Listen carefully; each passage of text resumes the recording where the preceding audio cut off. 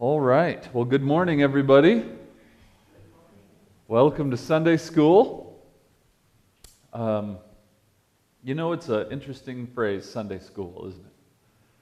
You kind of grow up with that phrase, so it kind of sounds like it's for little kids. And it is, but it's also for us. It's a school. On Sunday. A lot of people call it Sabbath school, which kind of sounds a little more reformed, I suppose. But either way, what we're trying to do is kind of a dualistic thing. We're trying to give you all information about history, people that have influenced the Christian world, particularly in America. But we're also trying to demonstrate what we can learn from them. Sometimes we use good examples, like Jonathan Edwards, and sometimes we use people like Charles Finney. So today we're going to talk about Charles Finney. It may not be this isn't someone you want to admire, but it is someone that we could learn a lot from, especially today. Charles Finney, I believe, would be very successful today, especially with the way social media is constructed. And so I want to show that even though he lived a long time ago, in a time that maybe we can't identify with, there's a lot of Charles Finneys around today. And what we don't want to do is become one ourselves. So, with that kind of a introduction, let's have a word of prayer, and then we will get going. Dear Heavenly Father, we come before you this morning seeking wisdom.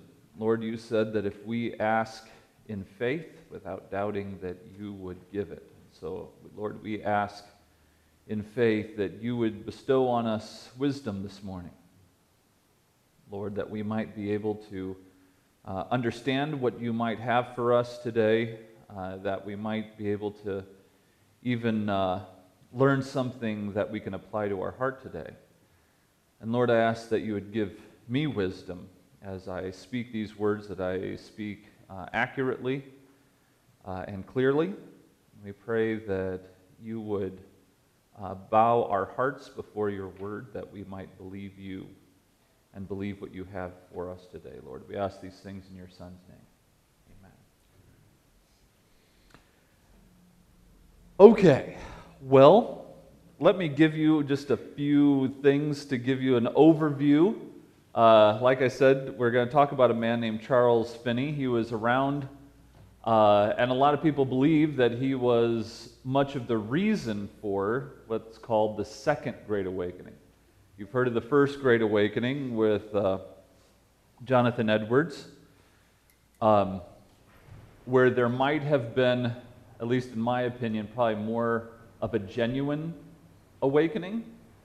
The Second Great Awakening has a little bit of suspicion to it, and we'll find out why that is today.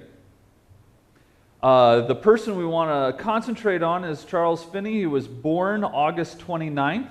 So his birthday is coming up, 1792. And then he died August 16th, 1875. He was born in Warren, Connecticut. He was the youngest of 9 children. And being the youngest myself, I can tell you, he was most likely spoiled. I don't know this for sure, but the youngest is always spoiled, let's face it. I can attest to it. It's fine.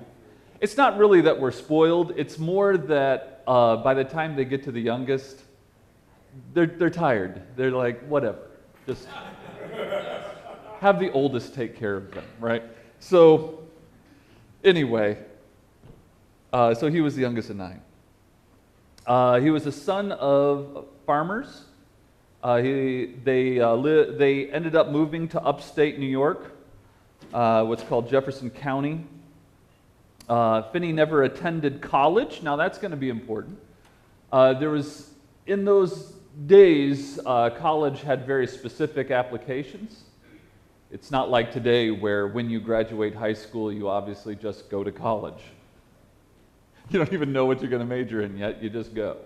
But back then it had specific applications, and so there was a lot of apprentices back then. If you wanted to be a lawyer, for instance, like what Finney was trying to become, there was an apprenticeship that you would go under, things like that.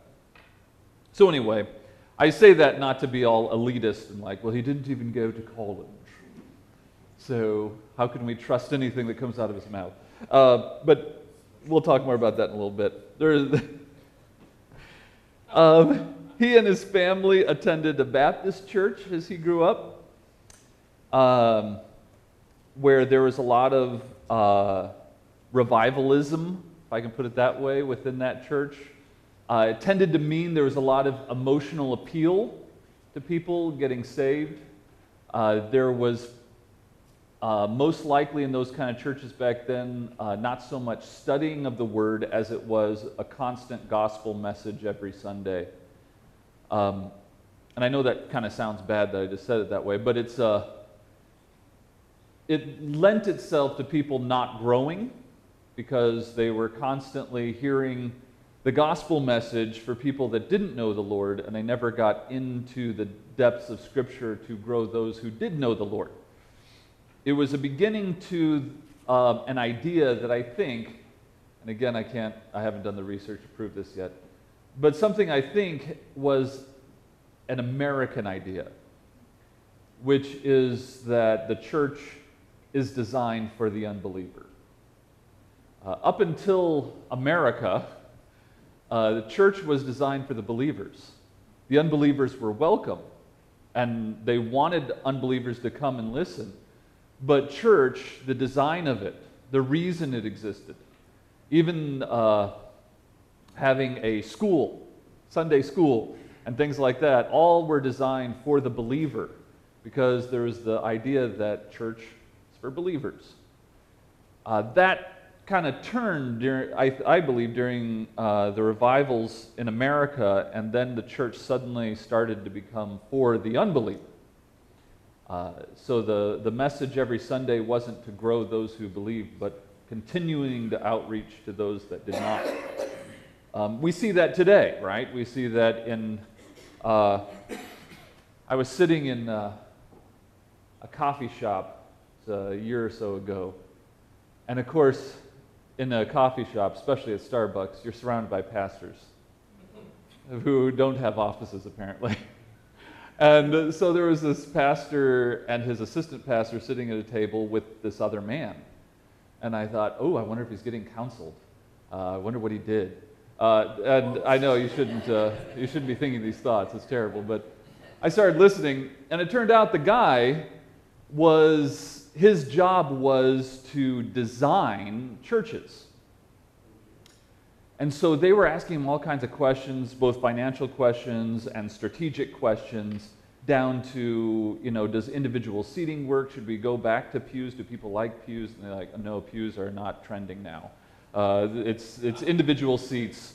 And they said, and surprisingly, it's not theater seating. It's actually chairs. People like to see the chairs because it kind of gives that hipster vibe.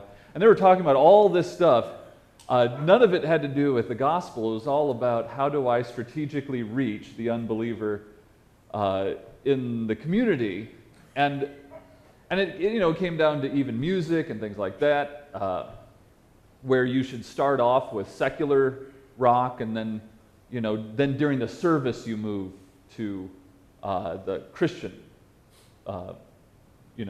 music and stuff like that. Just so people feel at home when they come in. If they hear a U2 song, they're like, oh, I know that song, and they feel like maybe this church will be okay. And of course, the free coffee never hurts. So anyway, this is the American church today, right? They're designer churches, not for the believer, but to try and get to the unbeliever. And there's nothing wrong with trying to get to the unbeliever. Let me keep saying that. But church is supposed to be for the believers. Anyway, that was a side issue there. So as As Finney grew up, he ended up in what's called Adams, New York, a little town in upstate New York, where he entered a congregation in the Presbyterian world. And this church was led by a man named George Washington Gale. And George Gale was the head pastor there, and he worked with Charles Finney. Charles Finney came in as an unbeliever, kind of one of those guys that are curious, but really just wanted to stir things up. He was kind of a jerk. He didn't believe, and so after the pastor was done preaching, he would start these arguments about, well, how can you be sure about this, and how can you be sure about that, and he was trying to lead people away from the work that the pastor was doing. And this part of this was his argumentative nature, was because he was studying law. Not at a college, but he was an apprentice. And he was a tall guy. He was like 6'3", 6'4". He was known as having piercing eyes. And I think I know what that means. It probably means he had blue eyes. I mean, I don't know. Everything was painted back then. They didn't have colored pictures, but they said he had piercing eyes. So he must have been kind of a good-looking guy, tall guy. He was familiar with argumentation, so he wanted to. So you can see how people were kind of attracted to him and wanted to hear what he had to say. He was studying to be a lawyer, so they thought, well, maybe he's smart. And so as he's trying to argue people out of heaven, if I can put it that way, he was a real problem. But then he came to know the Lord. And of course, all that zeal against God then became all this zeal for God. And this excited the pastor, George Washington Gale, because someone who now had this zeal against God has zeal for God, and that was exciting to him. People looked up to this guy. They looked up to Finney. And Gale thought, this guy can really be used for the Lord. Now, I want you to understand the kind of humility it takes for a pastor to do that. Right? I've been in churches where the pastor gets uneasy around people that influence others. Instead of getting excited about it and mentoring them, they become enemies. Right? But Gale had the humility to say, this young man has potential, and I want to mentor him. Now, just to give you a little context, that's just a little overview of where Finney was, but give you some context, you have to understand, after the First Great Awakening, you had a lot of unity going on. The Presbyterians and the Congregationalists had this unification plan called the Plan of Union of 1801, which was kind of like trying to demonstrate that the Congregationalists are people that are congregations that are more, if I can put it this way, Baptistic in their government. The congregation kind of votes on everything, and they can even vote a pastor right out of the church. And then the Presbyterians, of course, has a structure that has a presbytery over the church in which all that governance goes through. But even though they had different governments in their church, they felt they had a union in their theology. And so you had Congregationalist churches and Presbyterian churches agreeing on the Westminster Confession of Faith. And so you had a lot of unity. Well, that, of course, never lasts, right? And so by the time Finney's coming around and getting involved in his church and things like that, especially in New York, and I don't know what happened in New York, but something happened in which it is a cursed place. It's just cursed. And I know this is probably too early in the morning for this kind of humor, but if you look at New York, as far as churches go, the problems always come from New York. I don't know what it is, but this has happened in the PCA. Most of the problems come from New York Presbytery. It happened in the PCUSA. There was a lot of problems in New York Presbytery. That's where a lot of that tension came. And then we find, after the as the First Great Awakening starts, cooling down, New York starts having this diversity in it. No longer is it just, Presbyterians and Congregationalists all living in this wonderful world of Westminster Confession of Faith. Now you have things like Methodists start coming in, Free Will Baptist starts coming in, a group called the Christians came in who were against denominations altogether. They didn't like denominations. Of course, they became one. It's funny how that works. But the Methodists and the Free Will Baptists were people that were very concerned about human free will. And this is because they had a very strong belief that humans have the power to either choose themselves into heaven or choose themselves into hell. And God sits back in heaven and just hopes for the best. He does what he can, but he doesn't want to interfere too much because that would interfere on your free will. So he becomes what I explain to my students. He becomes the prom queen God, right? The prom queen God who sits up waiting to be asked to prom and has no power over who's going to choose him or not, and he just worries and rubs his hands together hoping, please, somebody love me. And of course, that's the God that is so appealing to the unbeliever, right? The unbeliever wants to believe that they have power over this God and they can choose that God if they want to, and that's appealing, and that gets them in the seats, right? And if you have enough emotional appeal to them, they might choose it. Okay? So this has been, and now this is going to be important later on as we get going here. Okay. So I need to hurry because I have pages of this. I promised we'd get done. Okay. So with Gale, this is the pastor of the church that Charles Finney is at. Under Gale's direction, he then brings Finney under his tutelage to try and get him ready to be ordained.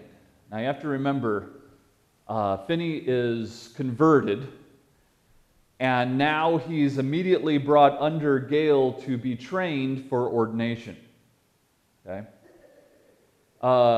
He is eventually ordained less than 2 years after his conversion. So does that send a red flag up? Yes. He's a new convert. And I would even say this. I'd even go a little further and say, because Scripture doesn't say a new convert is someone who has been saved under 3 years. It doesn't say that. It just says when it gives the qualifications in 1 Timothy 3 of who can be a pastor, one of the qualifications is you can't be a new convert.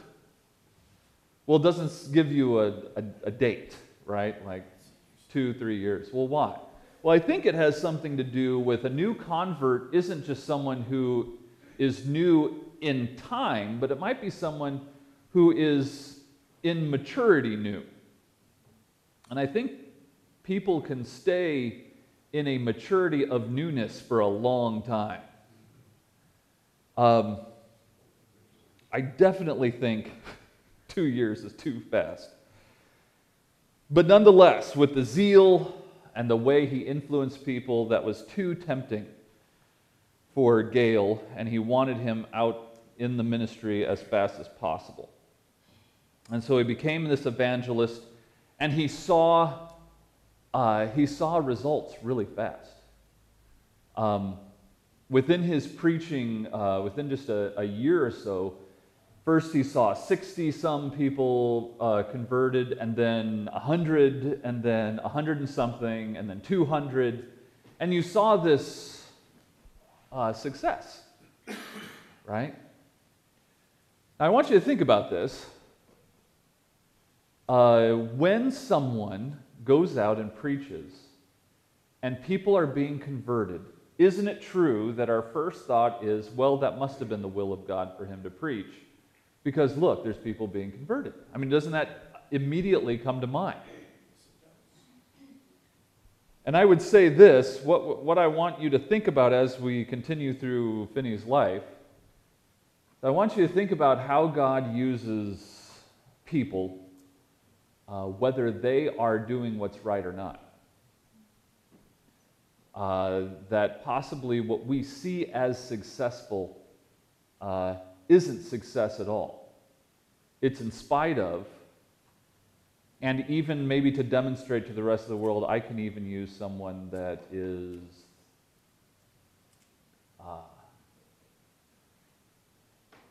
if I can put it this way, someone that's this bad.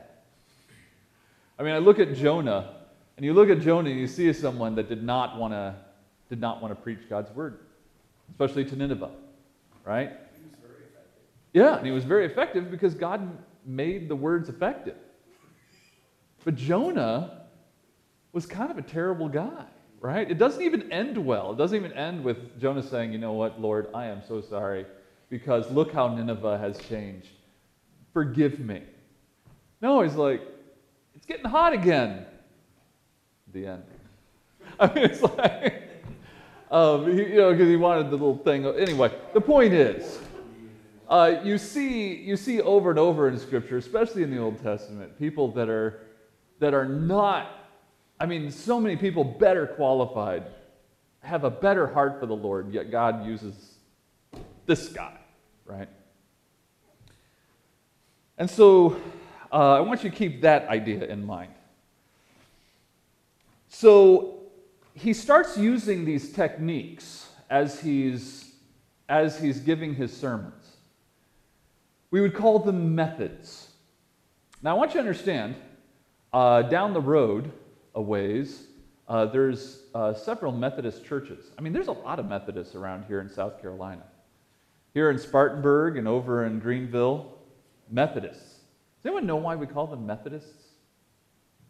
They use methods in some way, but I don't know. Yeah, that's exactly right. They had particular methods they used in their services to get people to convert. Because they had a strong belief that it's up to you. Now, the Holy Spirit will help out as best He can, but He's not going to interfere with your free will.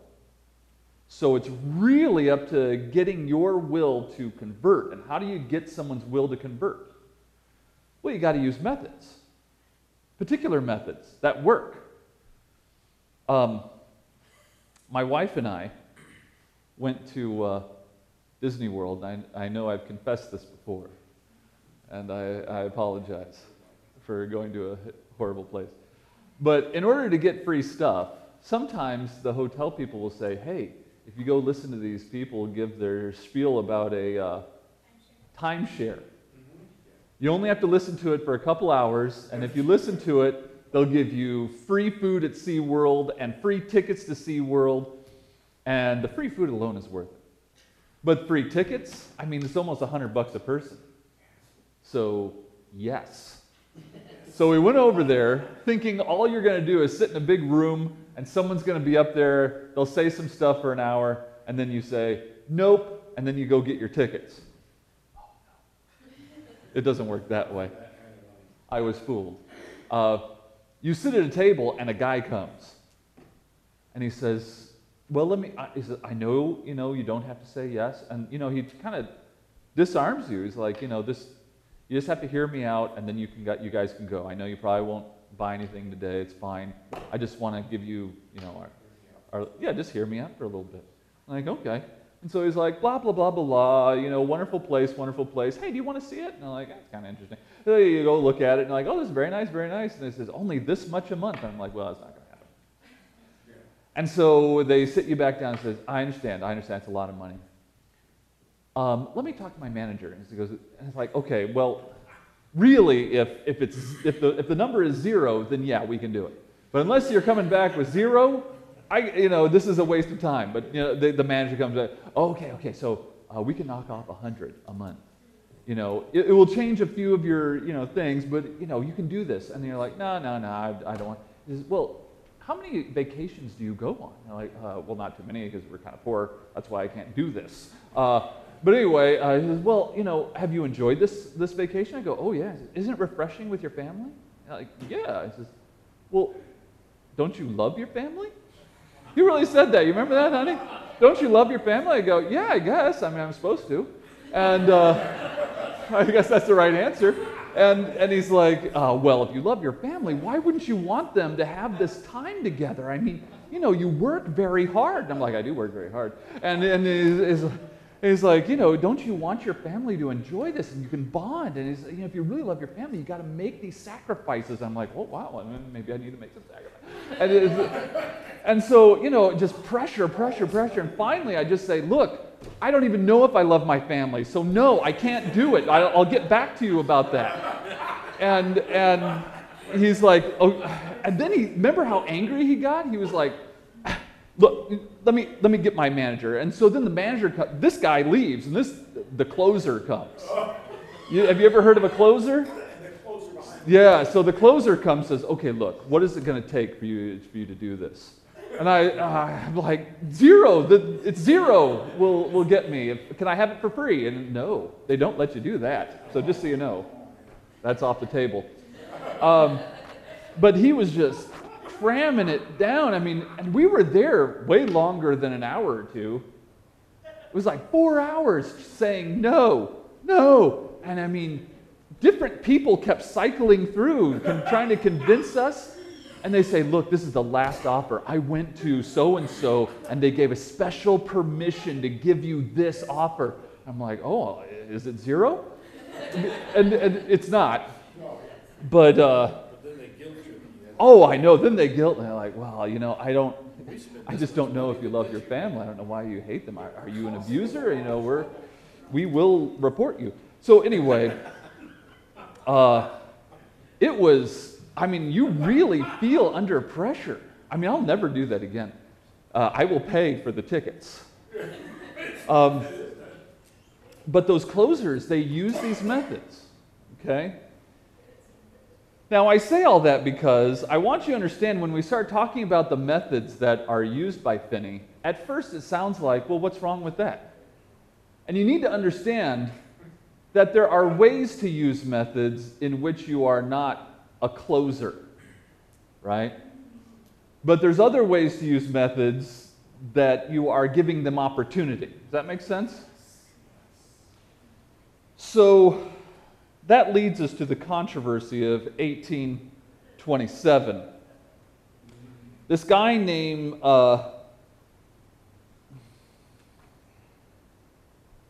Assail, I think that's how you say it, Nettleton. I know that part. It was a really weird first name. I looked it up how to say it, and I think that's right. Who knows? Nettleton. This guy named Nettleton noticed these methods. They would go to these revivals to see what's going on, and they saw these methods being done, and so he wrote this general letter warning people, all people, because he didn't know where this was coming from. He went to one of Finney's thing. Finney does all these weird things to try and pressure people.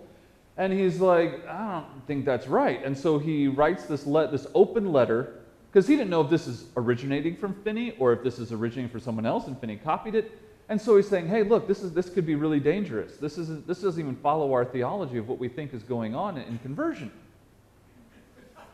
And Finney responds to it with slander. He didn't even consider a critique on himself. He immediately started preaching these sermons entitled, Can Two Walk Together Except They Be Agreed?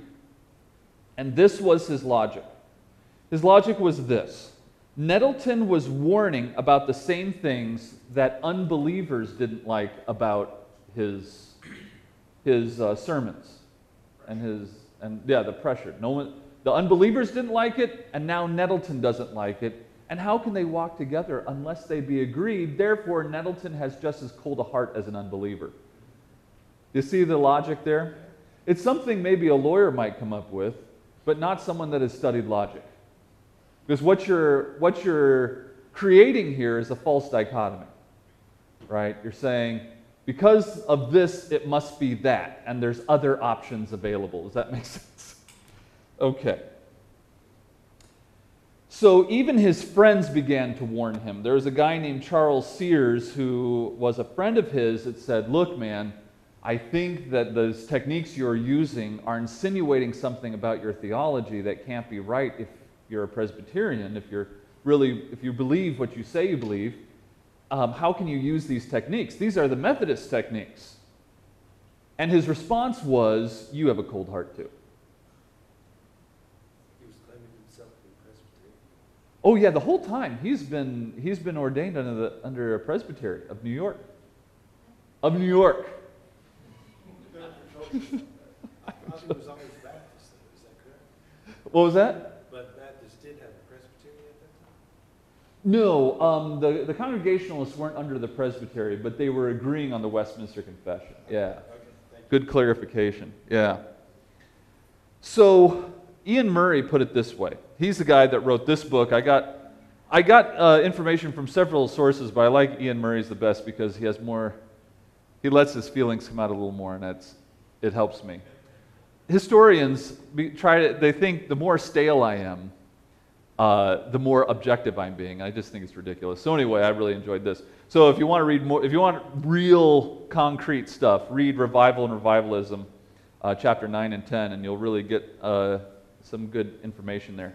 But he put it this way. The euphoria brought of success contributed largely to Finney's unwillingness to consider any criticism. Imagine what's going on. You have this guy. He's a young guy. He's been given power immediately. He is using these techniques that is showing what he believes is success. Whether these people are actually converted or not, it almost doesn't matter because he's getting the numbers, right? And these methods are now the thing he must protect because it's the secret to his success. Do you understand what's going on?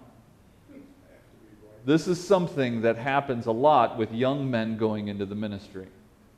They find a technique that really seems to resonate with other people, and they show up, their numbers increase, and that technique then becomes that which must be protected, not Christ. Not the history of the theology that he holds to, of orthodoxy. It's this technique, because this technique is what's giving me my fame. And so he protects it.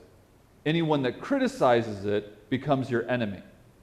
You don't self-critique. If you self-critique, you then have to then question the thing that's giving you what you want.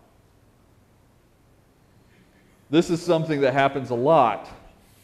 And Finney is an incredible example of this whole thing. Okay, moving along quite quickly. So Nettleton's problem was not that Finney was conjuring emotion in people. Think of Jonathan Edwards. Jonathan Edwards was talking about hell in a way that scared people so much. There were reports that they held onto their seats, literally, because they felt they were going to fall straight into hell. And that's how terrified they were. It wasn't emotion that Nettleton was concerned about. Nettleton felt preaching and prayer was great to stir up the emotions of your congregation. What he was concerned about was the adoptions of these further means that go beyond the preaching and prayer, beyond the means, the regular means of grace. And these methods that go beyond prayer and go beyond preaching, that are designed to be the hard sell, was what he was concerned about. Okay? So it's very important to remember. No one was worried about whether people were, conjuring up emotion in the heart. I think they expected that out of God's Word, because the Holy Spirit breaks your heart. It's an emotional experience when the Holy Spirit breaks your heart. No one's heart is broken and you're like, yeah, I got converted. It's all right.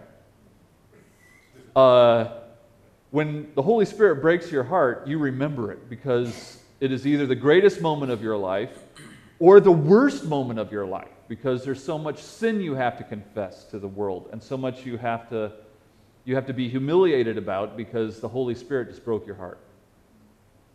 Okay? So what were these methods? Okay, these methods were used for the hard sell, for the closer. The idea of using what Nettleton called shocking language, language of damnation. So this idea of trying to shock people with your language in condemning them.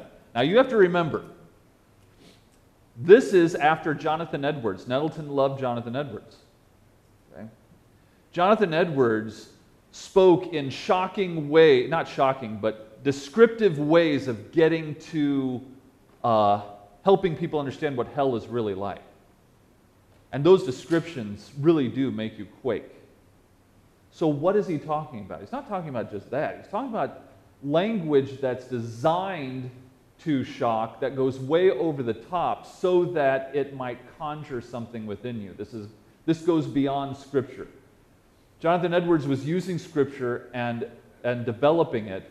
This was going beyond Scripture and using language that just was designed to shock people. It's like that guy, I can't remember his name, but he swears from the pulpit, and it shocks people. And I can't remember his name, but he used to be a fighter of some sort. Anyway, some guy. It happens today. That language we consider goading? Yeah, goading people, yeah. Naming particular individuals during the message and in prayer. So it'd be like, Eugene isn't a Christian. So in your message, you're like, Eugene, I know you need to hear this because you have a dark heart and you need to listen. And in your prayer, you're like, oh Lord, help Eugene. I know he's not a believer. He hates you and he needs to love you, and that kind of thing. Now, these things in and of themselves, right, where you're using language that really gets people's attention, or even naming someone in your message, these things in and of themselves isn't what he is saying is evil. What he's saying is when these are designed for you to get the close on this person, where this person's being obstinate, so you need them to convert. So what are the techniques I need to use? Using inquiry meetings as a way to make them submit. Inquiry meetings was when someone says, well, I don't want to get saved, but I have some questions about this. And so they would say, oh, come on up. If you have questions, come on up. And it would turn into an interrogation where you had 3 or 4 guys. The guys sitting down and they walk around saying, whoa, what, you don't believe this is sin? What about this? You do this. And and they pressure, right? The other one was that he created something, Finney created something called the anxious seat. This is where an unbeliever would say, look, I don't want to get saved. I don't really think I want to do that, but you can pray for me. And so they'd say, sure, sit in the anxious seat. And so they'd be like, okay. And so they sit down and said, let us pray over you. And then they'd have, these guys put their hands on him and say, pray for this man. He hates the Lord. And they just start going after him. He's like, oh, I'm sorry. I am a bad person. I'm sorry. Then there's a conversion. Like, oh, good. And they closed on this guy. Next guy, right? And I know it sounds like I'm caricaturing this, but this is the way that a lot of these things were done. Some of it was because of the culture. We live in a very soft culture. We would imagine, pressuring someone, physically, to get them to convert. But back then, if I can try and defend this a little bit, back then people were a little more tough, if I can put it that way. And there was a more, how do I put it, physical way people were with each other. So this wasn't something that was as shocking as it would be today, but it still was designed to close the deal. It was not designed to let the Holy Spirit do its work. And so what ended up happening is Finney was called on this over and over. And so finally, Finney wrote a sermon that he began to preach all over New York called Make Yourselves a New Heart. And he got it from Ezekiel 18:31. And his interpretation of Ezekiel 18:31, which is a terrible interpretation, but you have to remember, he never got any formal training in theology. It was just him and Gale. Okay? And so him and Gale, so that's all he had. And so this is what he came up with. The idea that the unregenerate man was governed by the idea that all men were governed by this fallen nature, right? He believed was false. Okay? This is the foundation of our understanding of Adam's sin. And he said that no, Adam was not governed by any kind of nature. He was just a neutral person, and so are we. Which means that if we have no sinful nature, then the only reason that we haven't converted is our will. And our will simply needs better information, a turning of our logic, and then we'll see. And that's what he believed. His logic was this: if God commands men to repent, then they must have the ability to repent. And of course, what happens oftentimes with people that get hung up on free will and begin to worship it is that they have found a philosophy that they don't even realize was a philosophy. Really, what Finney has stumbled upon was Immanuel Kant, an unbelieving philosopher who had this idea of Christianity that was just terrible, trying to maintain human autonomous free will. And so without even knowing it, Finney latches onto this idea that humans have to be autonomously free, which is nowhere really in Scripture, but this idea of the philosophical idea of free will became everything to him. Why? It had to become everything to him because the methods that were giving him success was what he had to protect. And in order to protect them, he had to change his theology. And I am telling you, this happens often with young men who are given success quite quickly. They look at the method that gave them success and they begin to protect it. This protection leads them to change their theology. It doesn't happen right away, right? It wasn't until much later that Finney finally detached himself from the Presbyterian world because he had to do it because, of course, in those days, as is the case in most presbyteries, no one will discipline him. Why? Because he's so successful. Imagine that. The Presbytery of New York not disciplining anyone because they're successful. I can't imagine such a thing today. Can you? Okay. So he despised Calvinism. He ended up despising much of what we believe. He began to believe that the atonement, Christ's death, was not, and this is was not a payment of debt on behalf of those whose sins he bore. It was rather an action to satisfy public justice, making it safe and possible for God to forgive those who repent and believe. So this is a quote from Finney. The atonement itself does not secure the salvation of any. It merely makes salvation possible. Yeah. He did not agree with the Westminster Confession of Faith on regeneration, on faith, on repentance. He did not believe the will was bound, as Luther and Calvin believed. He did not believe in imputation,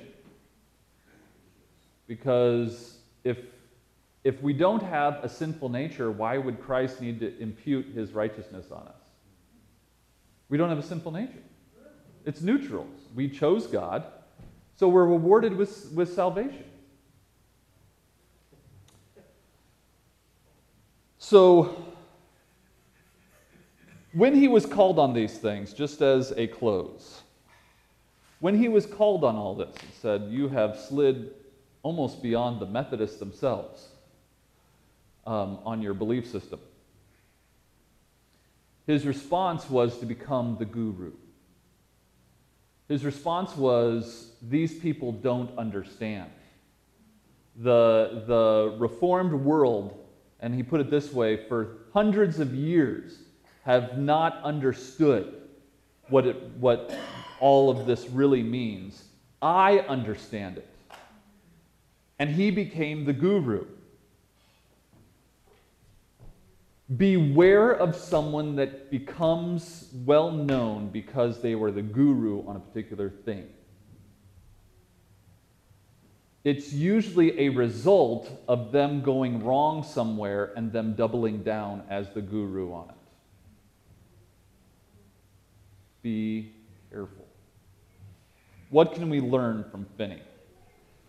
Just to give you a little end to his world, he enjoyed great success all the way to when he was asked to be a professor at Oberlin College, and then eventually the second president of Oberlin College, and he died a peaceful death at Oberlin, in Oberlin, Ohio. And you would look at him and say, what a blessed man.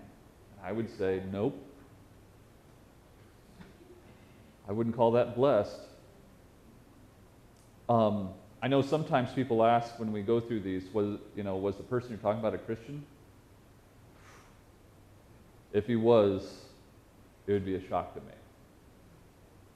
You can't deny those kinds of things in a defense of your faith and then say, I'm a Christian. Even at the end, close to his deathbed, he has memoirs because he loved talking about himself so much that he wrote all these memoirs, and he regrets nothing. He even says, I regret nothing.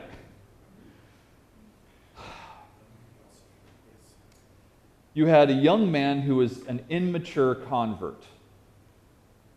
He was introduced to success very early. He was unable to critique himself, whether because he did not respect older, more seasoned men.